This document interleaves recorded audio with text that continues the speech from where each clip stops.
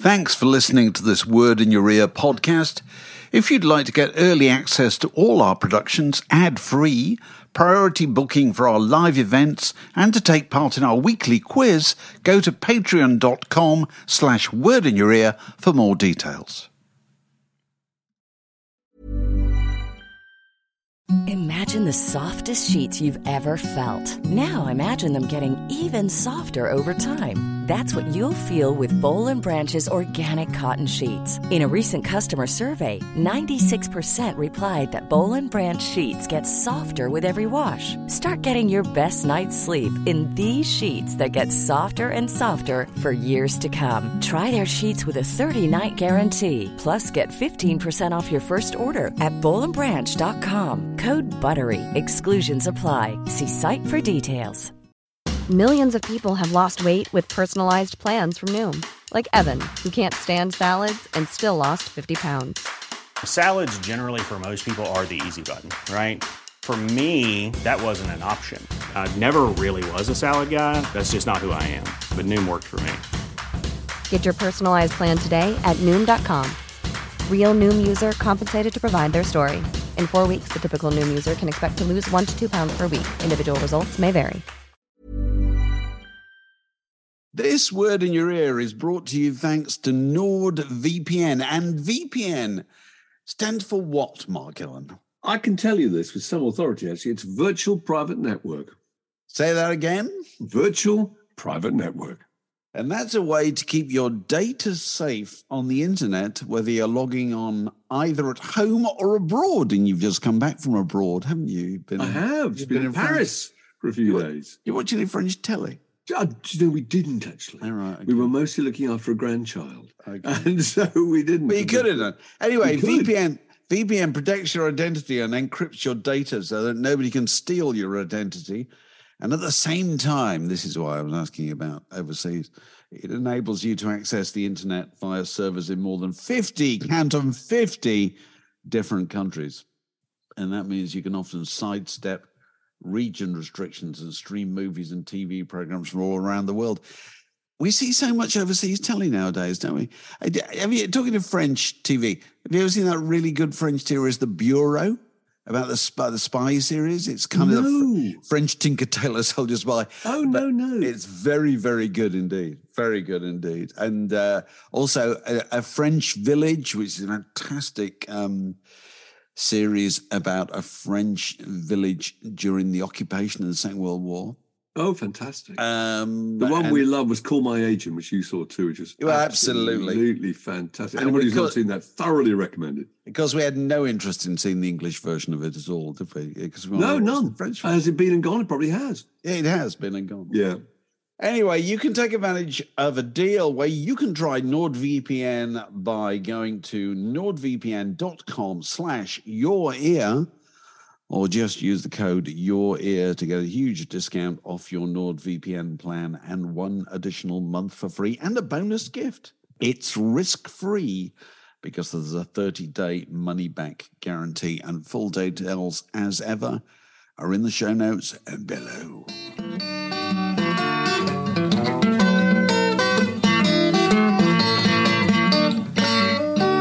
You're listening to a podcast from The Word. So it seems every week nowadays we mark the passing of one iconic rock star. And I think you could certainly say that about David Crosby, couldn't you? God, you could. What a story. You could for a long time as well, you know. Incredible. How long has David Crosby been in your life, Mark Allen? Well, since the late 60s, wasn't it? I mean, I can remember. I remember hitchhiking as a teenager across Europe and meeting Americans who were playing Crosby songs like Wooden Ships and on their guitars, and thinking this is the most magical thing. Because part of the appeal of Crosby back then was the kind of lifestyle of Laurel Canyon and the West Coast, don't you think? Yeah, definitely. That world that they created, you know, that you were so envious, and having never been to America and knowing very little about America, and the only America you saw was through music and films, desperately wanting to go there.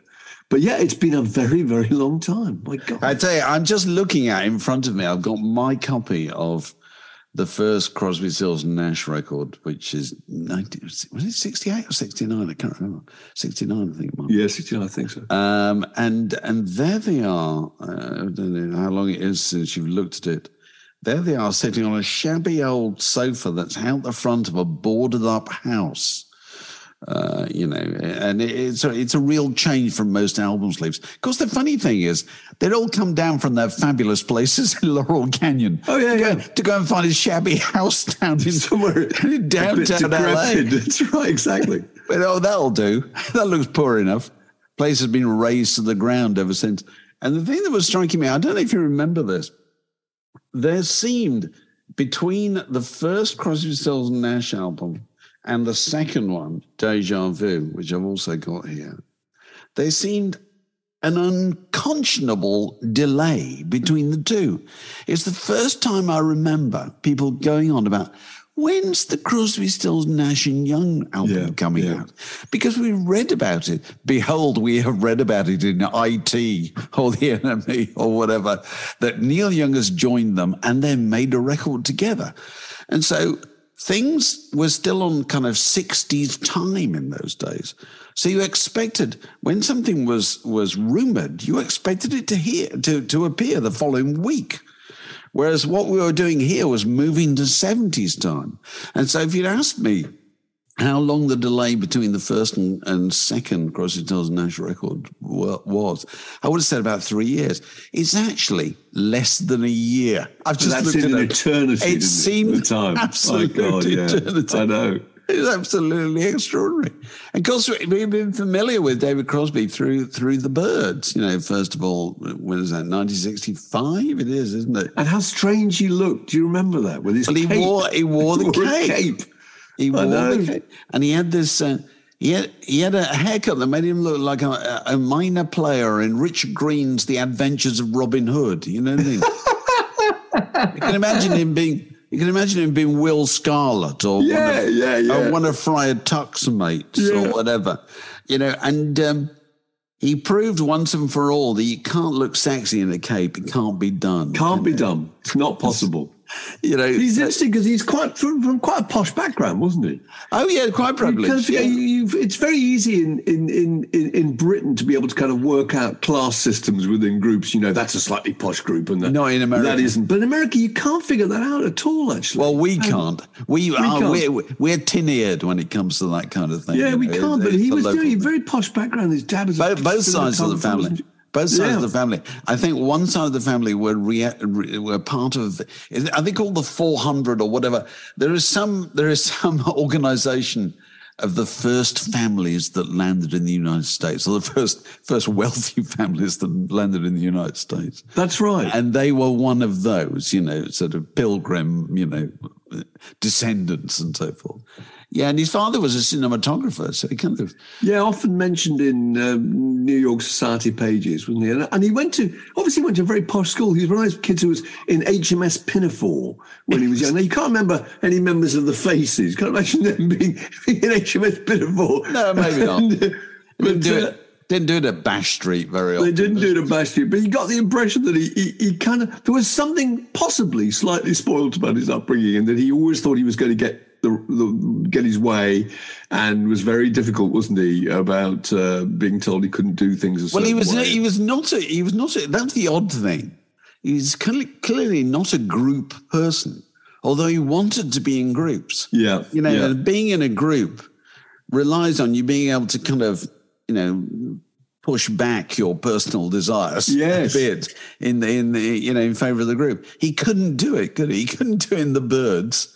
And it kind of went on throughout his life. No, and he actually didn't even sing. I don't think he sang any lead vocals on the first or second album. It was all the backing vocals, which were absolutely sublime. But that would have caused some kind of friction too. His desperate need to be in the front line. Well, they'd all been. I mean, the thing about the Byrds is most of them. McGuinn had been a solo performer. Gene Clark had been a solo performer. Crosby had been a solo performer. Chris Hillman had been in a band. Michael Clarke was just a kind of beach bum that they hired because he looked so good. I mean, I think, didn't somebody kind of look at that group and think they need the looks need upping a bit? And they're absolutely right. And they were kind of right, completely right. He wasn't a terribly good drummer, but his brought it to look fabulous. Yeah, and so that slowly, one by one, they left, didn't they? Gene Clark left first, fear of flying and breakdown and so forth. Crosby left because of the classic personal and artistic differences.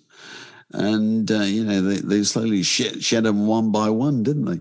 But then do you remember that story about him in Abbey Road, which I'd completely forgotten, that the Beatles and the Byrds got on famously, and they'd invited him over when he was in London, and it may have been deliberately to destabilize him, I think, in that they brought him in, put him in Studio 2 in Abbey Road, and played him A Day in the Life, which they'd just finished. It was just about to be released, wasn't it? And he sat there with his two speakers either side of him. Was apparently completely overcome, completely kind of, really rather shattered by the experience of what they achieved. Then went and told everybody in Laurel Canyon that he'd heard it, And, that's right. There was the kind of John the Baptist figure with Sgt. Pepper. But he spent a lot of time going back and forth across the Atlantic. Yeah. And, which is, and he kind of palled up with Graham Nash. And I wrote about this in one of my books that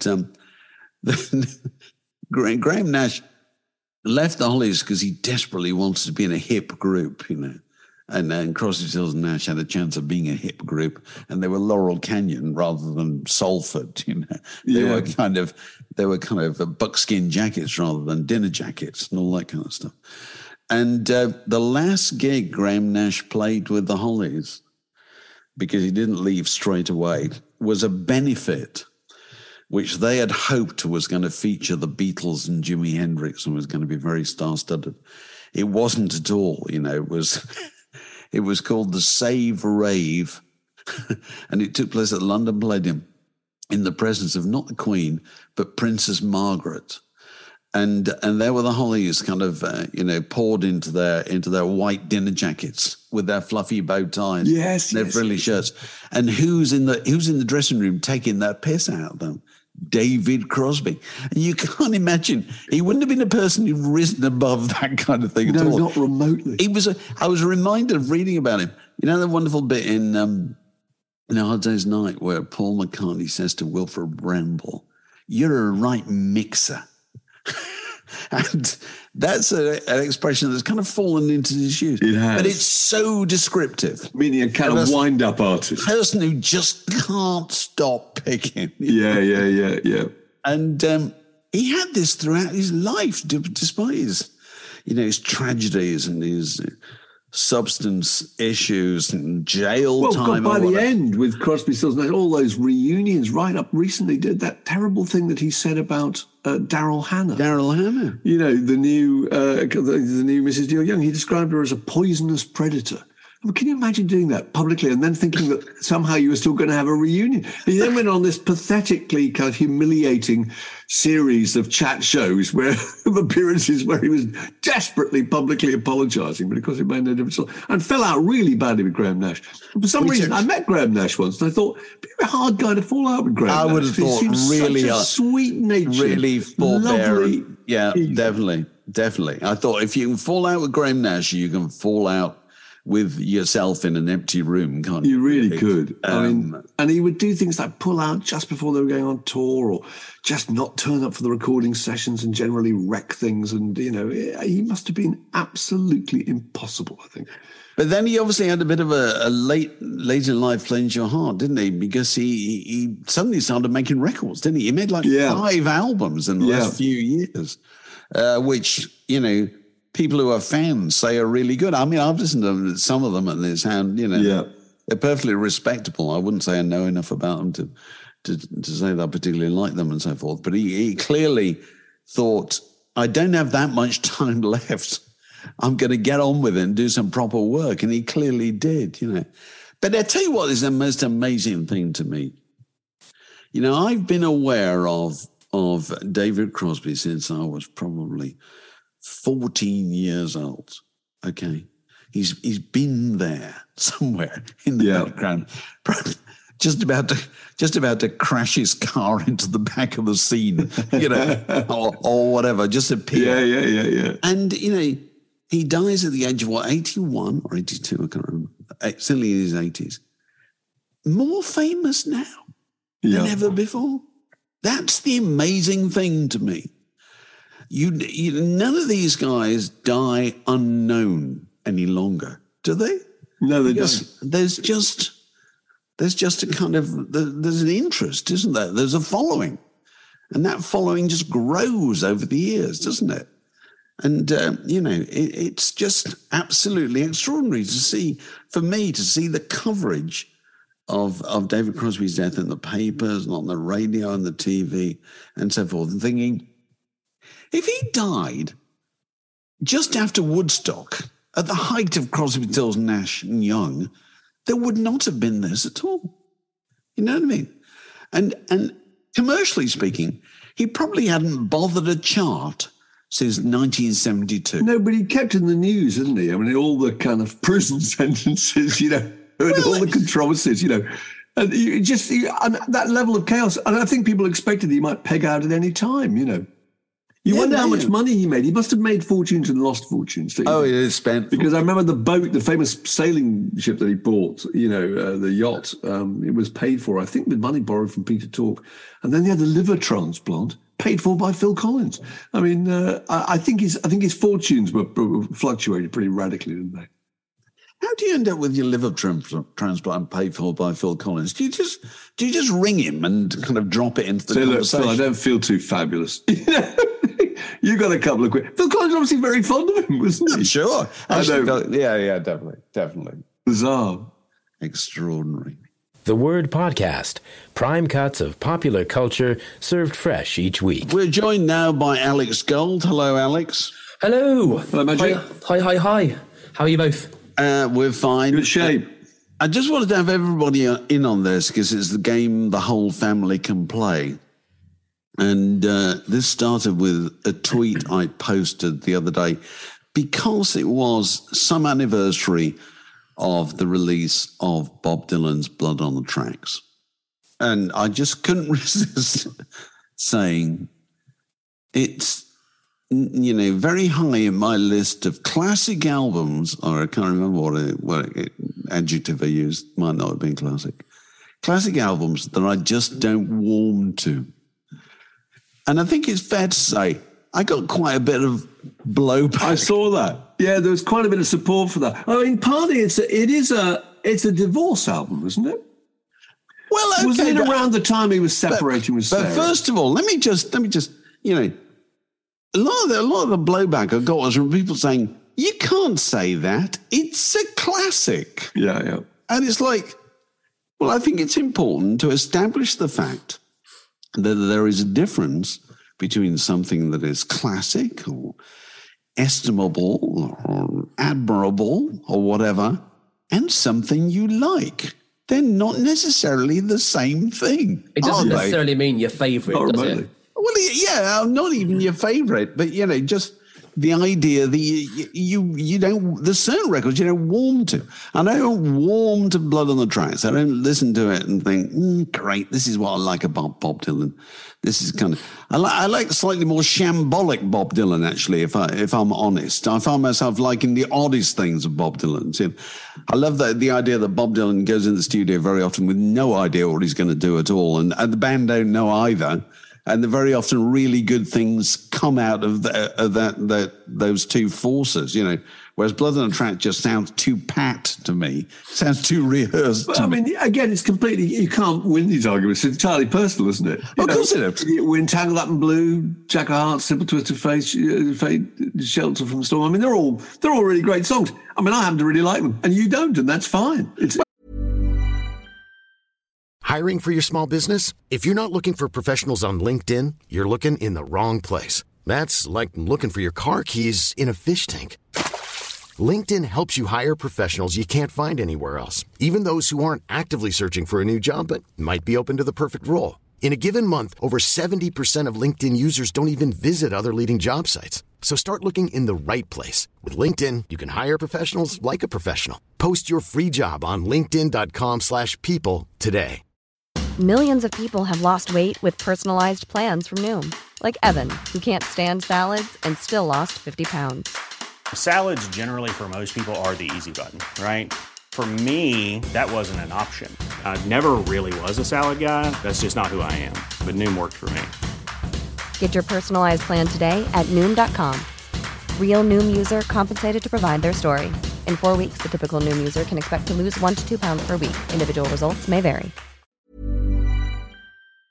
I don't dislike the songs or anything like that. It's just not moved by them. I don't get the feeling off the record at all. And to be honest, people say, you can't say this is classic. It's on Mojo's list of 1,000 LPs you have to listen to before you die. How dare you? I feel like getting out of my pram and saying, look, mate, I thought this in 1975. You know what I mean? I remember exactly. before any of these. Yeah.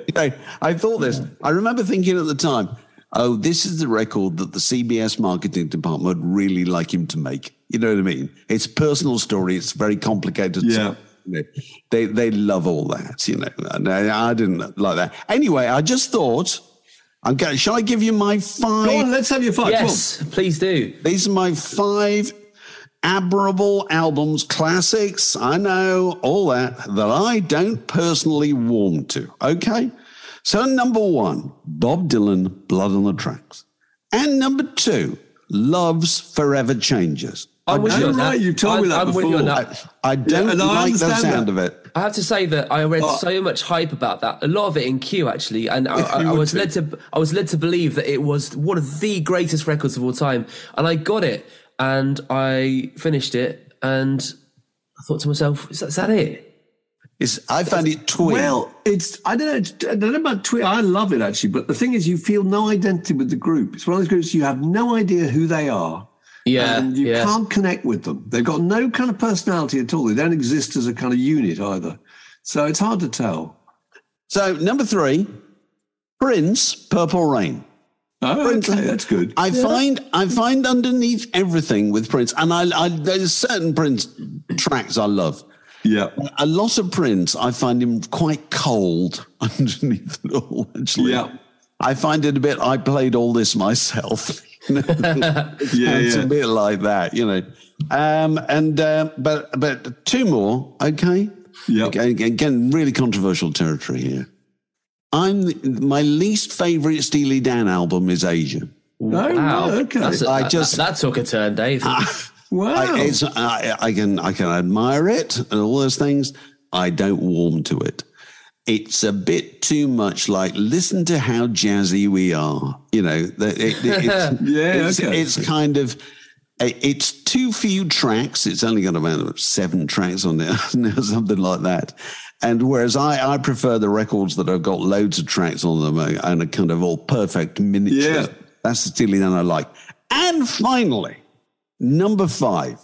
I'm going to watch Alex teeter over and disappear from view when I say this. Okay. Nevermind by Nirvana. Oh my Lord, that's interesting. I don't. I just don't like it. It's cold again. I hate that guitar sound. I find it really predictable. I don't think the riffs are any good, and I don't terribly dislike Nirvana, actually, because the Nirvana record I really like is Unplugged.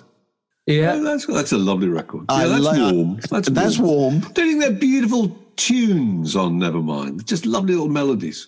Those funky bass lines, I think that's what really elevates it. Yeah. Oh, well, okay. Well, those are my 5. Blood on the Tracks, Forever Changes, Asia, Purple Rain, and Nevermind. Who's going to go next? Go for it, Mike. Let's go next. Go on. Shall I go? Well, I can. Yeah. Well, look, one I never got on with, and it's partly because I think the artist herself leaves me cold. Oh, well. Is Patti Smith. Patti Smith's Horses. Now, everybody loved Horses when it came out. It was the hit record. Not you. No, me. And I thought it was just dry and overwrought and challenging and difficult. And, there was just something rather bloodless about it. So I couldn't get on with. Do you remember what Nick Kent said about her at the time back in the NME? He said this while reviewing a Joni Mitchell album. He talked about Patti Smith, that bawling harridan Patti Smith. Oh, yeah. Her jive muse. I've never forgotten that. You know, yes. 50 years ago since he wrote that. That bawling harridan. It was a jive muse. That's good. Well, I'm with him on that, you know. Okay, so Patti Smith. And another one, again, this is probably just a personal, it's a classic album and all that, but I've never been able to extract any warmth or pleasure actually from listening to it, which is Unknown Pleasures by Joy Division. I know, but it's just I find them really hard to get on with, and it doesn't give me any joy at all. I don't know. I love the really early Clash. The first 3 Clash albums I thought were fantastic. Sandinista. I'm sorry, Dave. Leaves me absolutely. Sorry, just hold on a cotton picking minute. You're telling me that the second Clash album, given enough rope, you're telling me that's acceptable? I thought it was good at the time. No. I must admit I haven't rushed back and listened to it. Is it terrible? I think so. No. I always thought it was terrible. I never thought the first one was terribly good. I thought London Calling was really good. Yeah, London Calling is a great record. Yeah, because they suddenly rock. God knows how that happened. Yeah. How did that happen? The problem with Sandinista is it's a bit long, isn't it? It could have been a single album. And it's overworked and it's stodgy and it's got no kind of focus, and the whole experience leaves you a bit cold, I think. There are some that I wouldn't call them classic albums. There were some that I loved when I was a teenager, because I thought that Roy Harper, their author, was a kind of a prophet, sage, and seer. And then I kind of woke up one morning and decided that he's actually a kind of self-interested, hectoring bore.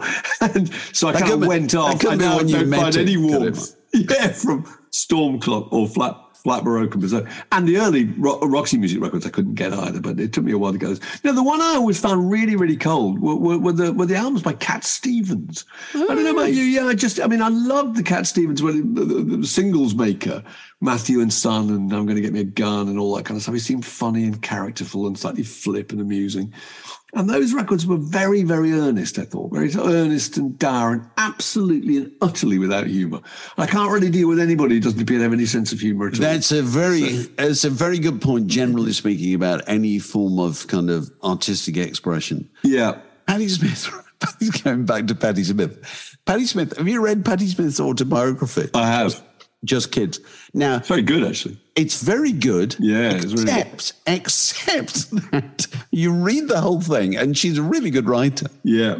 And really good kind of memoirist. But then you think to yourself, did you never at any stage, Patty, find anything funny? No, nothing. Anything that ever happened to you in your life was nothing ever amusing. It's either grim or that serious. Rather suggests one thing: you're not very amusing. No. Because if you haven't noticed the humour around you, you're not a very humorous person yourself. You know, she's one of those people you cannot imagine how little you'd like to go out and have a drink with her. You know, what would you talk about? You know, well, you'd probably talk about Patti Smith the entire time. Yeah, I'm sure you would. So is that your 5? That's pretty much mine. Yeah, okay, yeah. Alex, over to you. All right. 5. This section is called "It's Not You, It's Me." Okay, that's it's good. basically That's good. It's it's records that we recognise the qualities of, but we don't warm to. Over to you, Alex. Yeah. I'm going to go straight in with Sgt. Pepper.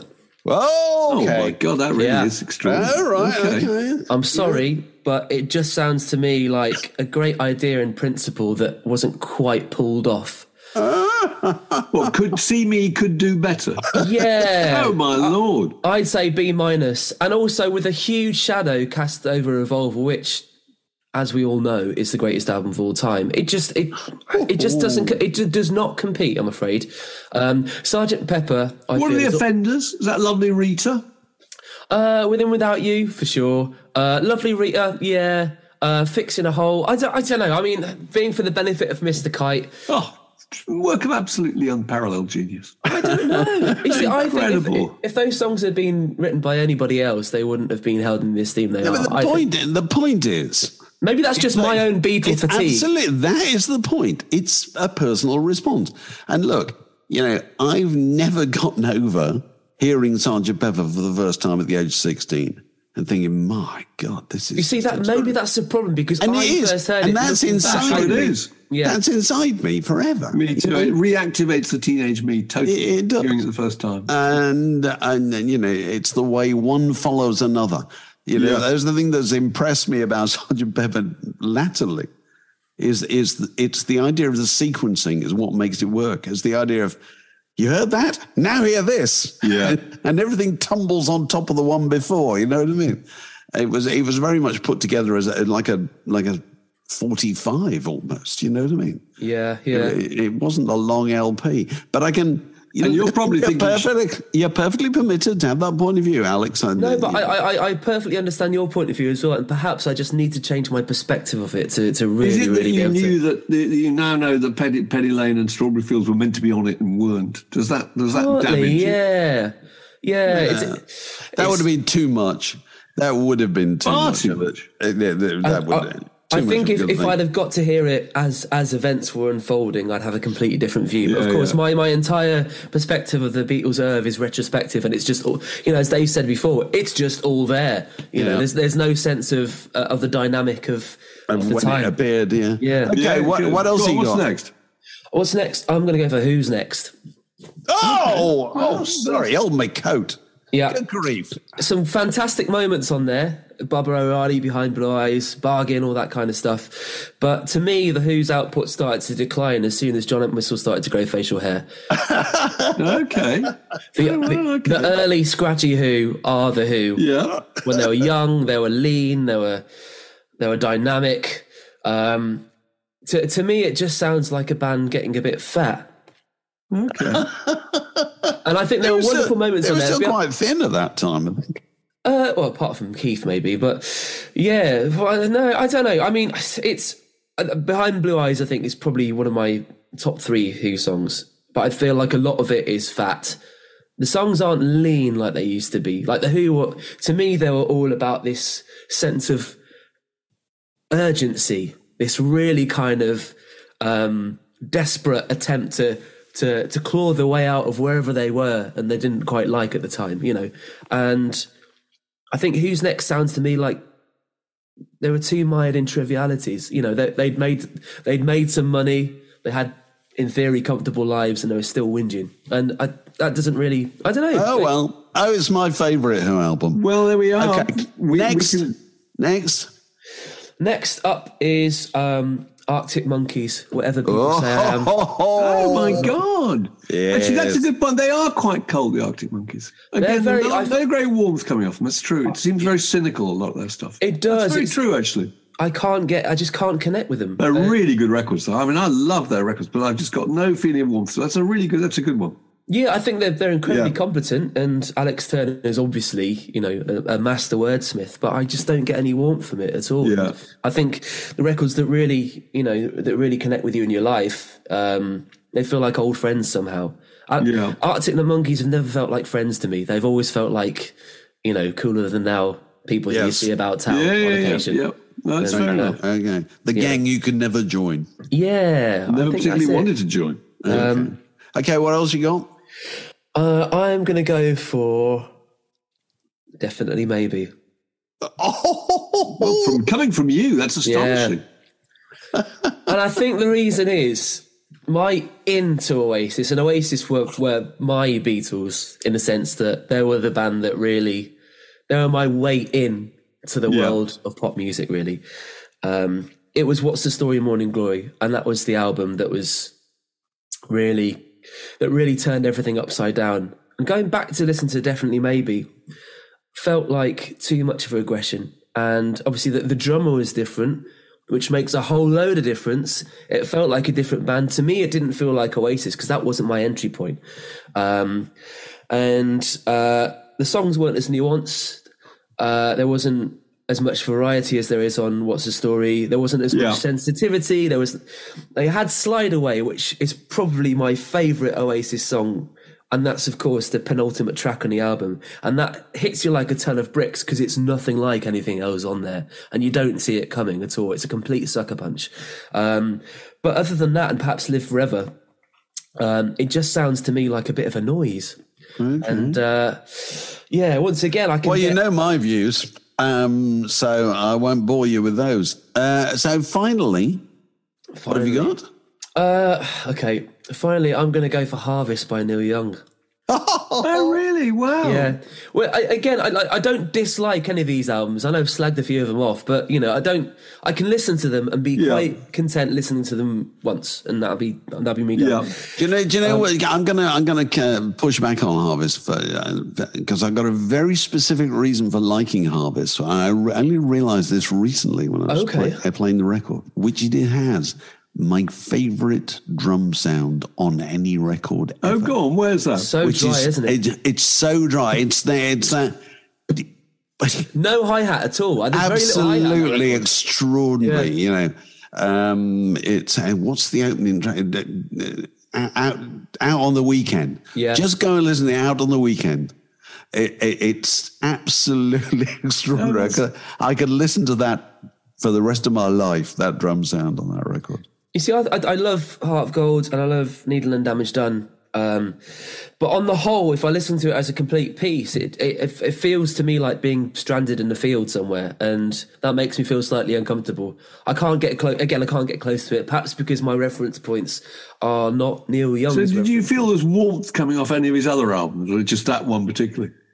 I don't think I don't get an awful lot of warmth from Neil Young, full stop, to be honest with you.